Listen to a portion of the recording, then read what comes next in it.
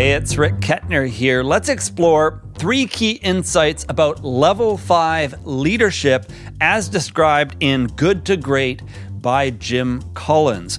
Now, Level 5 leadership is based on leadership traits that were identified during a 5-year study of publicly traded companies.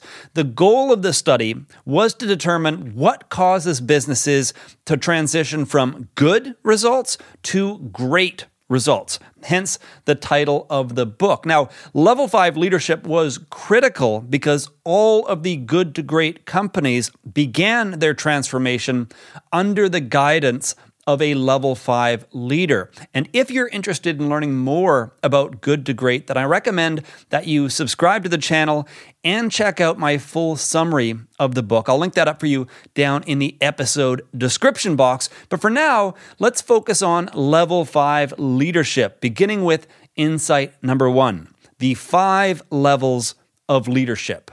Well, leaders do not need to move in sequence through levels 1 through 5. Jim Collins explains in the book that fully developed leaders embody all 5 layers of the pyramid. So let's quickly cover all 5. Level 1, highly capable individual, makes productive contributions through talent, knowledge, skills, and good work habits. Level 2, contributing team member, contributes individual capabilities to the achievement of group objectives and works effectively with others. Level 3, competent manager, organizes people and resources towards the effective and efficient pursuit of predetermined objectives. Level 4, effective leader, catalyzes commitment to and vigorous pursuit of a clear and compelling vision, stimulating higher performance standards. And finally, Level 5 executive, builds enduring greatness through a paradoxical blend of personal humility and professional will.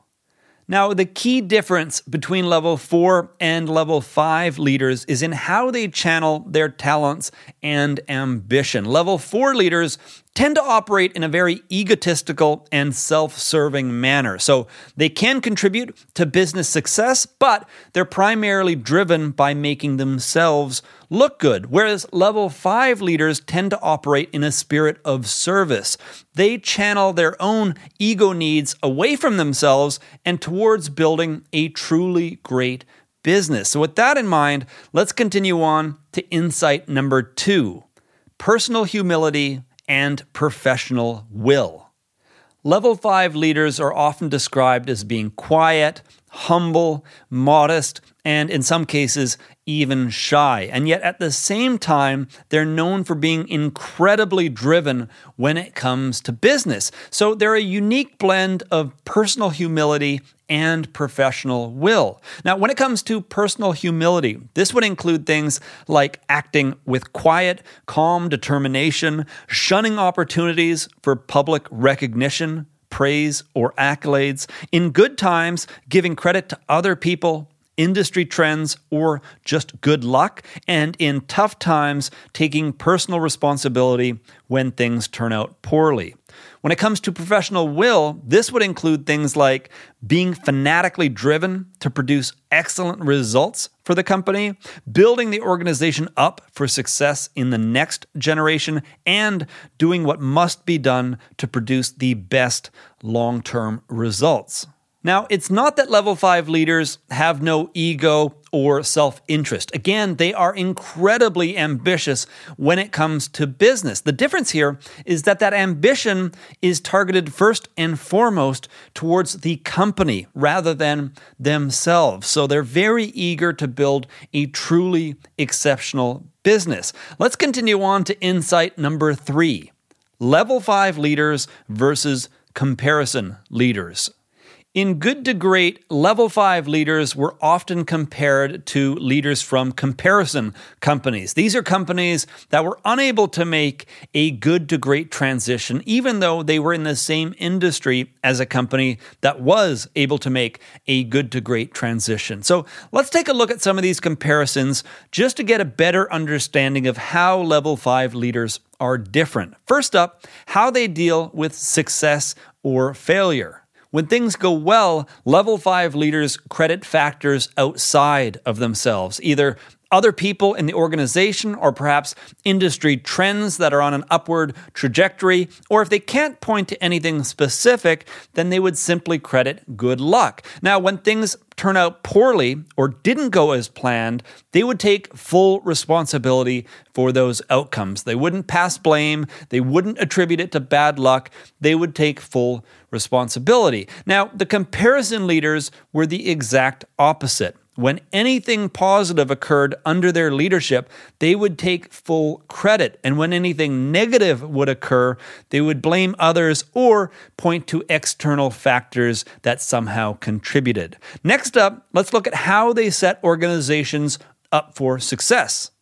Level 5 leaders aim to build an organization that is going to thrive with or without them. They aim to build a company that will be successful whether under their own leadership or under the leadership of their successor. So it's all about building a truly great organization that will thrive for years to come, even well after they're no longer a part of the organization.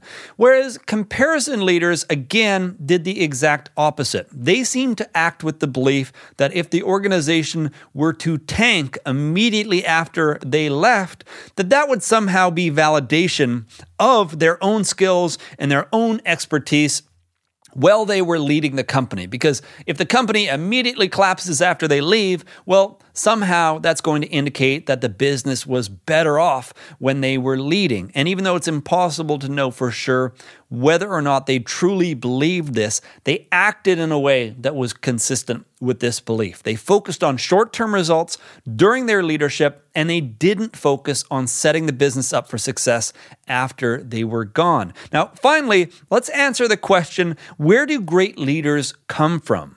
Well, 10 of 11 good to great CEOs were promoted from within their organization as opposed to being recruited from outside of the organization. And in contrast, the comparison companies were 6 times more likely to recruit outside talent. And of course, these are companies that were unable to make the good to great transition. So this would seem to suggest that it's easier to both find and promote level 5 leaders by looking within an organization rather than trying to recruit outside talent. But anyway, that's a quick look at the fundamental ideas behind level 5 leadership as described in Good to Great by Jim Collins. Keep in mind, this is only the first of 6 powerful concepts that are covered in the book. So if you're interested in learning more, check out my full summary of the book. I'll link that up for you down in the episode description box. And if you're interested in other